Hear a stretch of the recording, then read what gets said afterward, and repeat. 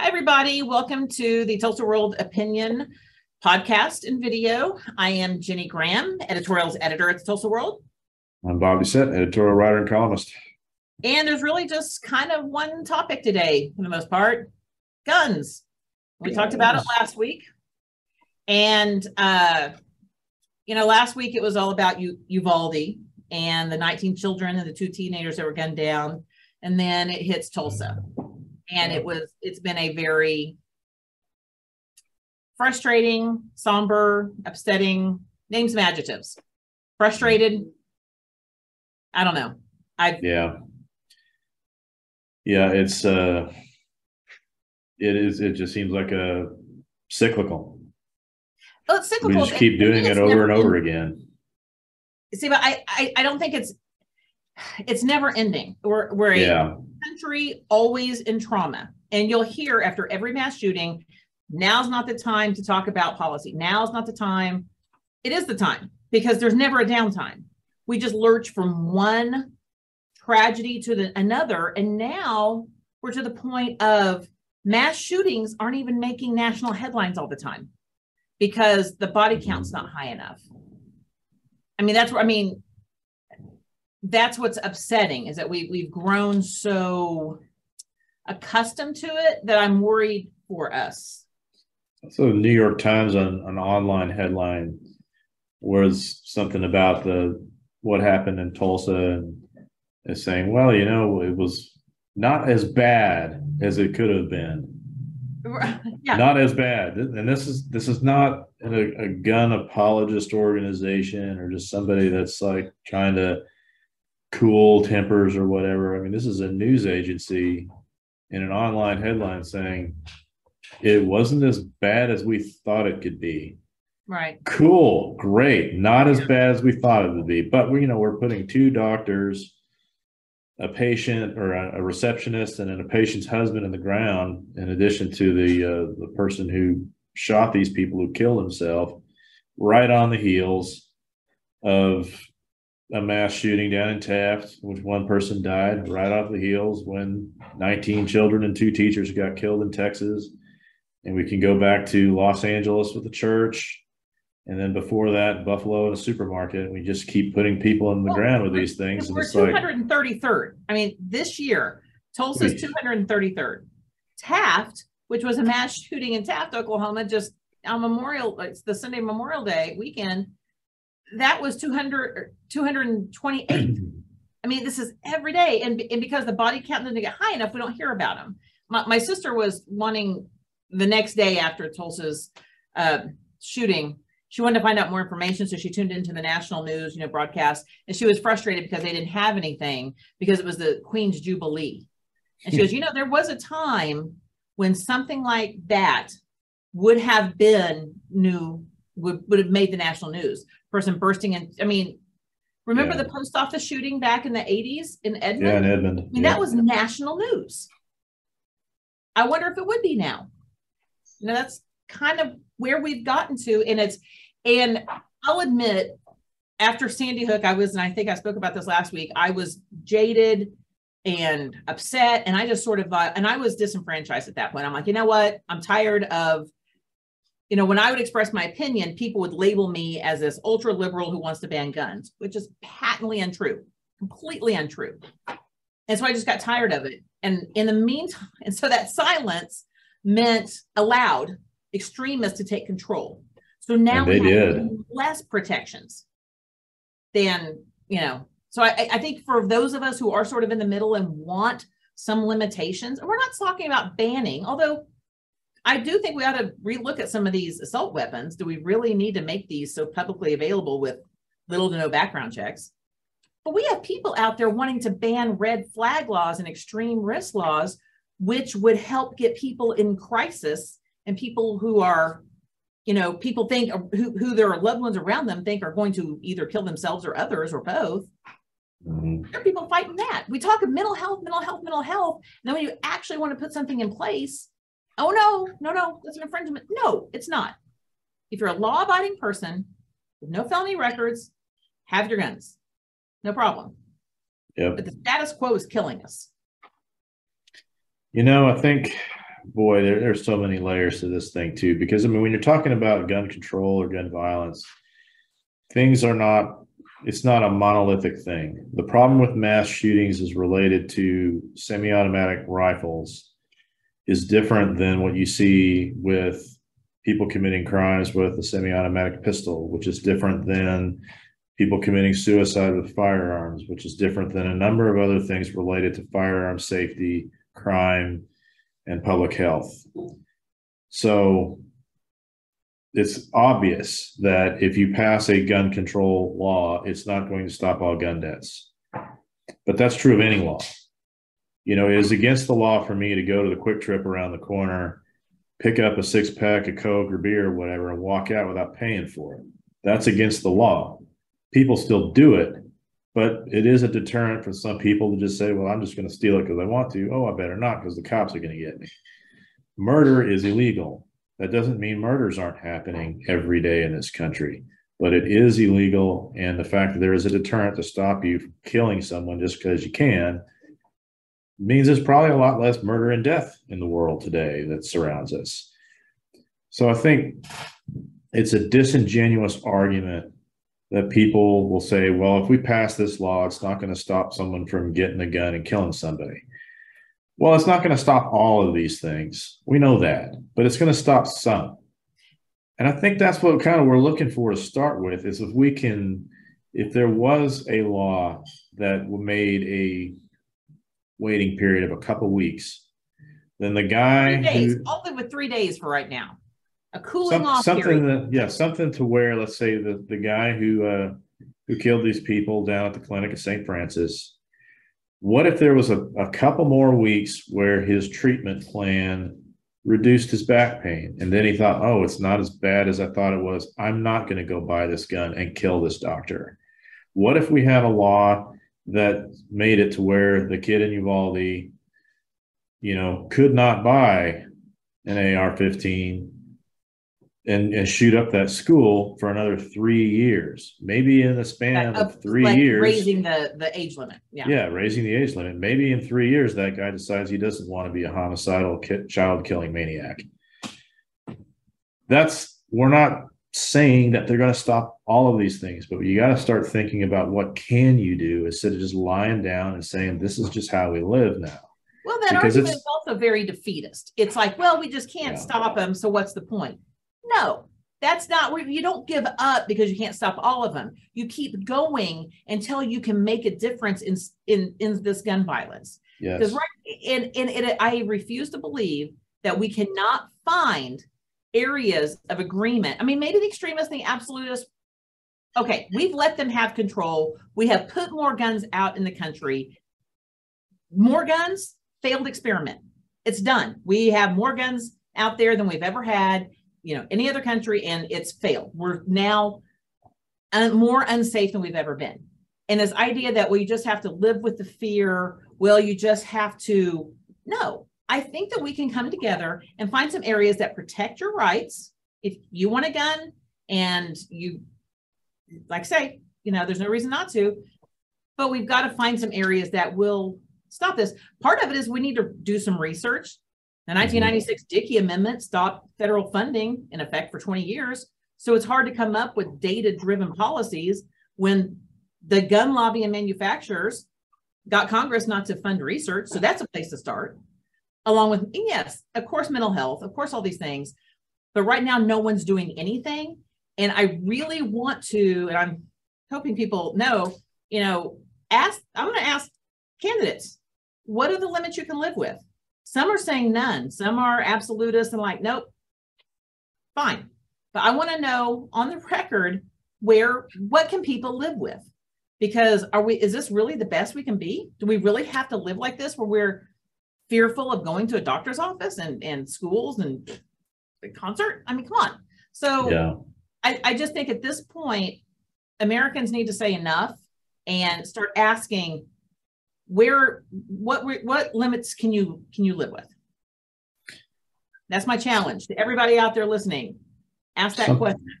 Something I would like to do too, is suggest to gun owners or would-be gun owners, is to rethink the mindset of what a firearm is. So we have this tendency right now among some that makes this thing almost a semi-religious object, sacrosanct. Mm-hmm. And I don't think that's healthy for a lot of reasons. I mean, it's kind of like your own rifle or pistol or collection is like your own personal Excalibur or something like that. And really, it's not that.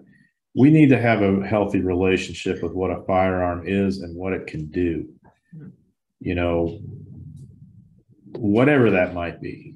But you take a gun safety course, they're really, really strict about, you know, hey, when you don't point it at anything, you don't attempt to shoot, you don't put your finger on the trigger until you're ready to shoot, you don't even take the safety off until you're ready to shoot. And you need to make sure that you know what you're shooting at, not just blindly firing away. You know, that's just me scattershot, you know, some examples of basic safety. You know, walk in front of a firing line. If you see someone in the firing line, your muzzle goes up. You know, these kinds of things show respect for the firearm. But what doesn't show respect for its power is if we're treating this just like some other consumer good. It's not a car. It's not anything like that. It's not a blender. It's not name your thing. It's not a hammer. I think you said it earlier. It's a tool meant to kill. There's no other use for a gun other than to kill something. Yeah. Unlike a car and some of these other things. So, and you know, you mentioned that the training, I went through the concealed, when we had concealed carry and you had to go through training and pay for a license and background checks. I did all that back in the day before we had this open constitutional carry. And I learned things in the training. I mean, you learn a little more about it, and you know, the law, the safety. I had no problem going through a background check. You know, I have nothing, and so I'm not against guns, but I am against where we're at now, which is we're doing nothing, and we've got to find some areas of agreement. And this culture is, I think I called it idolatry, that we've had this gun idolatry where, you know, people want to have more weapons, and I don't understand it. I don't. I do understand in Oklahoma in particular, there is, you know, a thought out there that we have to arm ourselves. And we talked about this earlier in the day, the view of the Second Amendment being we have to protect ourselves against our government, that our government will one day come for us. Mm-hmm. The problem is right now, we have more people who are insurrectionists. You know, we live in a state where anti-government people blew up a federal building and killed 160 people. We have had, you know, LOM City. Remember those days of the, you know, white nationalist cults that are anti-government. And so I don't see the government being the problem. I see these sort of fringe gun absolutists who want to attack our government being more of that problem than anything else. But you're right. There's something in our culture that and again, all of these mass shooters are men and boys. What's going on there? Maybe we're getting into mental health, but we have to start somewhere. And we're going back every time we have a mass shooting, more guns are sold, probably to people who already have guns. And we pull laws back. So pendulum's gone way too far. The middle has not spoken up. So I think we need to speak up more, because silence, again, all my silence and all of us who sort of got jaded after Sandy Hook, we just left the door open for things to get worse. Yeah, that's true. And you know, it's a huge responsibility to be a gun owner. I would like people to take that a little bit more seriously. It's not something to be taken lightly. It's not a rite of passage or anything like that. It's a serious consideration to buy one, because you have to consider what is it that you're going to do with it when you actually use it. You know, the potential for taking a life, or the potential for this object being taken from you. You know, someone stealing it or something like that, or just someone in the household messing with it. accidental shooting deaths, suicides, things like that. There is hardly anything else that you can go out and buy, a product that you can buy that is one decision away from instantaneous death. Mm-hmm. That's what a gun is, any kind of gun. But when you go down the road of the different types of guns, if I want to go bird hunting or whatever, I'm going to get a shotgun. At least that's somewhat of a multi-purpose thing. Mm-hmm. But if I'm going to go out and buy an AK-47 or an SKS or an AR-15, whatever people are saying about their hunting applications, and I personally don't think they're very good for that kind of thing, unless you like your game animal torn to shreds. Those things were designed. The AR-15 itself was designed as a military weapon. And from Randy Kriebel had a great story on this, talking about that history. And from that prototype, we developed fully automatic weapons for military use. Well, if it was good enough when Armalite first developed this to consider it for military use, we've got to ask ourselves if this is something we just want that's out there as easily as an air compressor or a stove or a refrigerator, just floating around out there, these types of weapons. I don't know. Yeah. One of the things that this last shooting, it really brought this issue to our doors. I think a lot of Oklahomans and a lot of Tulsans, because we haven't had that kind of mass shooting, it was all abstract. It was all somewhere else. This makes it real. And I got to tell you, when I was reading about the victims and I was going online, and it got to me, because they lived lives just like us. They were on boards, the boards that we've known and covered. I mean, one doctor was in a sorority at the same time I was at OU, and I knew girls in that house, and then the one husband who was shot after he opened the door to help his wife escape. I mean, just, they're heart-wrenching stories, and these are not, and I think we've gotten to the point where the victims of these have become numbers, and they're people, and they're our neighbors, and it's heart-wrenching. Yeah. You have to remember that when you say, I've got to keep my 80 weapons because the government's going to come for me one day, that's not as likely as someone now bursting into a doctor's office and opening fire. We want to talk about Christian values. Christian values is about sacrifice, listening, doing things for the betterment of our world. And I want to see more of that. And I'm not seeing any of it right now. So anyway, I hope we can do something about this. And my heart bleeds and breaks for these families, their friends. And I think Tulsans will come through with this, but more has got to be done. And we've got to have our leaders go on the record to actually do something. Great, thank and pray, wonderful, not against that. Then after that, you need to put something in action. What can you do tomorrow to make a difference? That's what I'm looking for now. So, and on those lines, we do have politics happening, and a lot of this is politics. We have endorsements coming out. So we're gonna, our Tulsa World, a tradition, and everyone asks, why do you still do endorsements? Doesn't that show bias? Well, it's the opinion section. We give opinions, we do analysis, and part of what we do is look at candidates. And we don't make endorsements in all races, but in some of the races we feel strongly about, or people we feel strongly about, we will. And we invite in candidates. Not all candidates will agree to meet with us, but we invite in candidates to meet with us and have an endorsement. And we don't really need to expand on that, I don't think, because when we write them, when our board, once we meet with people and talk about it, our board will sit down and decide, do we want to make a comment? Do we not? And why? And we just try to explain all that within the endorsement. And so the first ones are going to be rolling out this weekend, and we'll make some before the primary, especially the ones where the primary will determine the general election. And then when we get closer to the general election, we'll make some endorsements there. But I will say that, having done this for a little while, sometimes the endorsements at the top of the ticket, governor, president, sometimes people won't list because the media is so saturated with messaging. But, down on the ticket where we're meeting with judges and state representatives and city councilors, sometimes school board members, those do make a difference. And we do meet with them all. So I didn't know if there was anything you wanted to add about endorsements. I know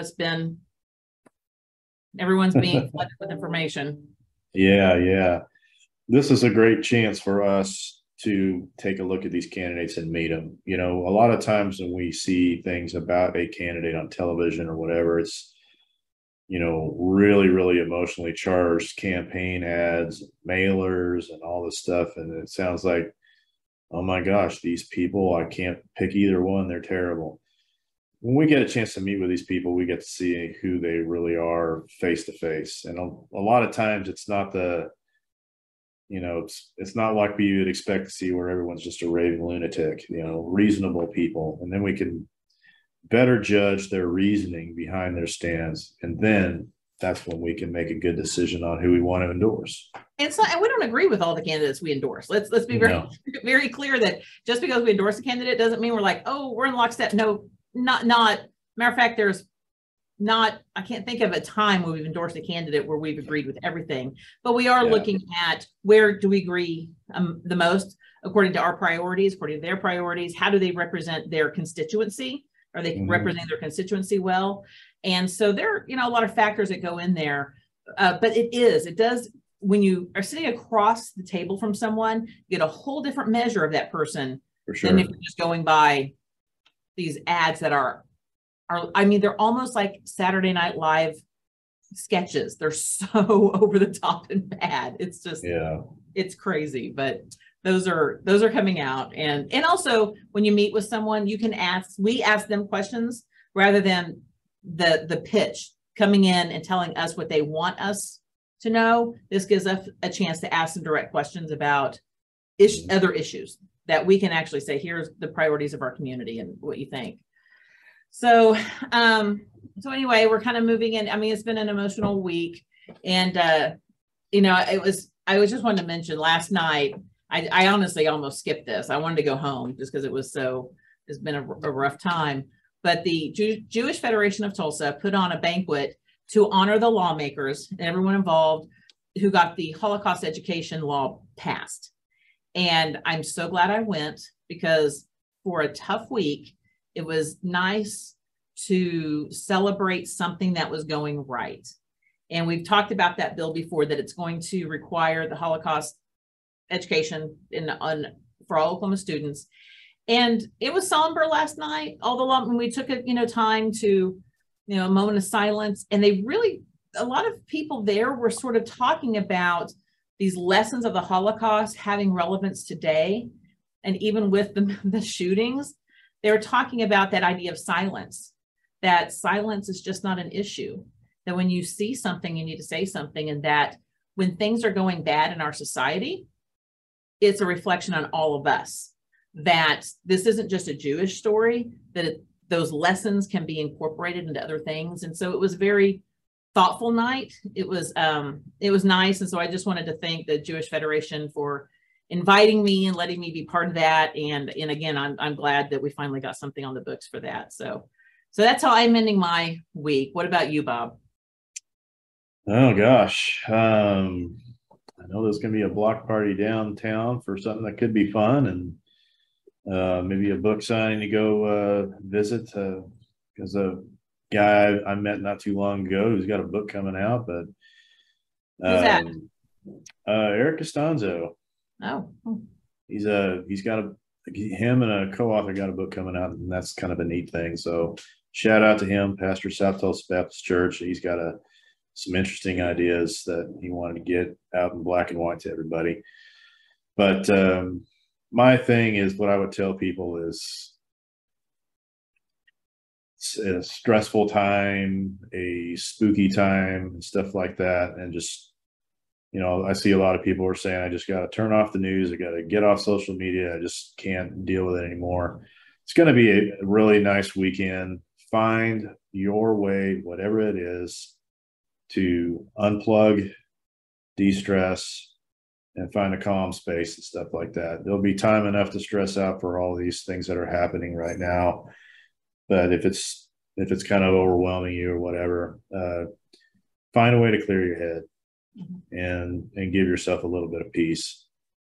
I will make one last pitch. In our pages this weekend, we've got a pretty uplifting op-ed from Peggy Simmons. She's the president and CEO of PSO. She's on our community advisory board, and she writes a pretty positive tone, trying to say we can get through this. Drew Diamond is a former Tulsa police chief and former community advisory board. He tackles the should we arm teachers, and then we also have a piece from an op-ed from a woman who is a Girl Scout in Locust Grove at Camp Scott in 1977, and she makes some comments about the Hulu documentary. So we have a lot of things to offer, but for those of you needing to have some really optimistic notes, I'd check out Peggy Simmons' op-ed. So and if you're looking for some juicy politics stuff, go to Bob. He takes on you might read my deal on the big giant civil war within the Oklahoma GOP right now. It's an interesting piece. Check it out. Reading. So we'll be back next week. Please email us, write us letters, and let us know what you're thinking. So thank you, everyone. See you later.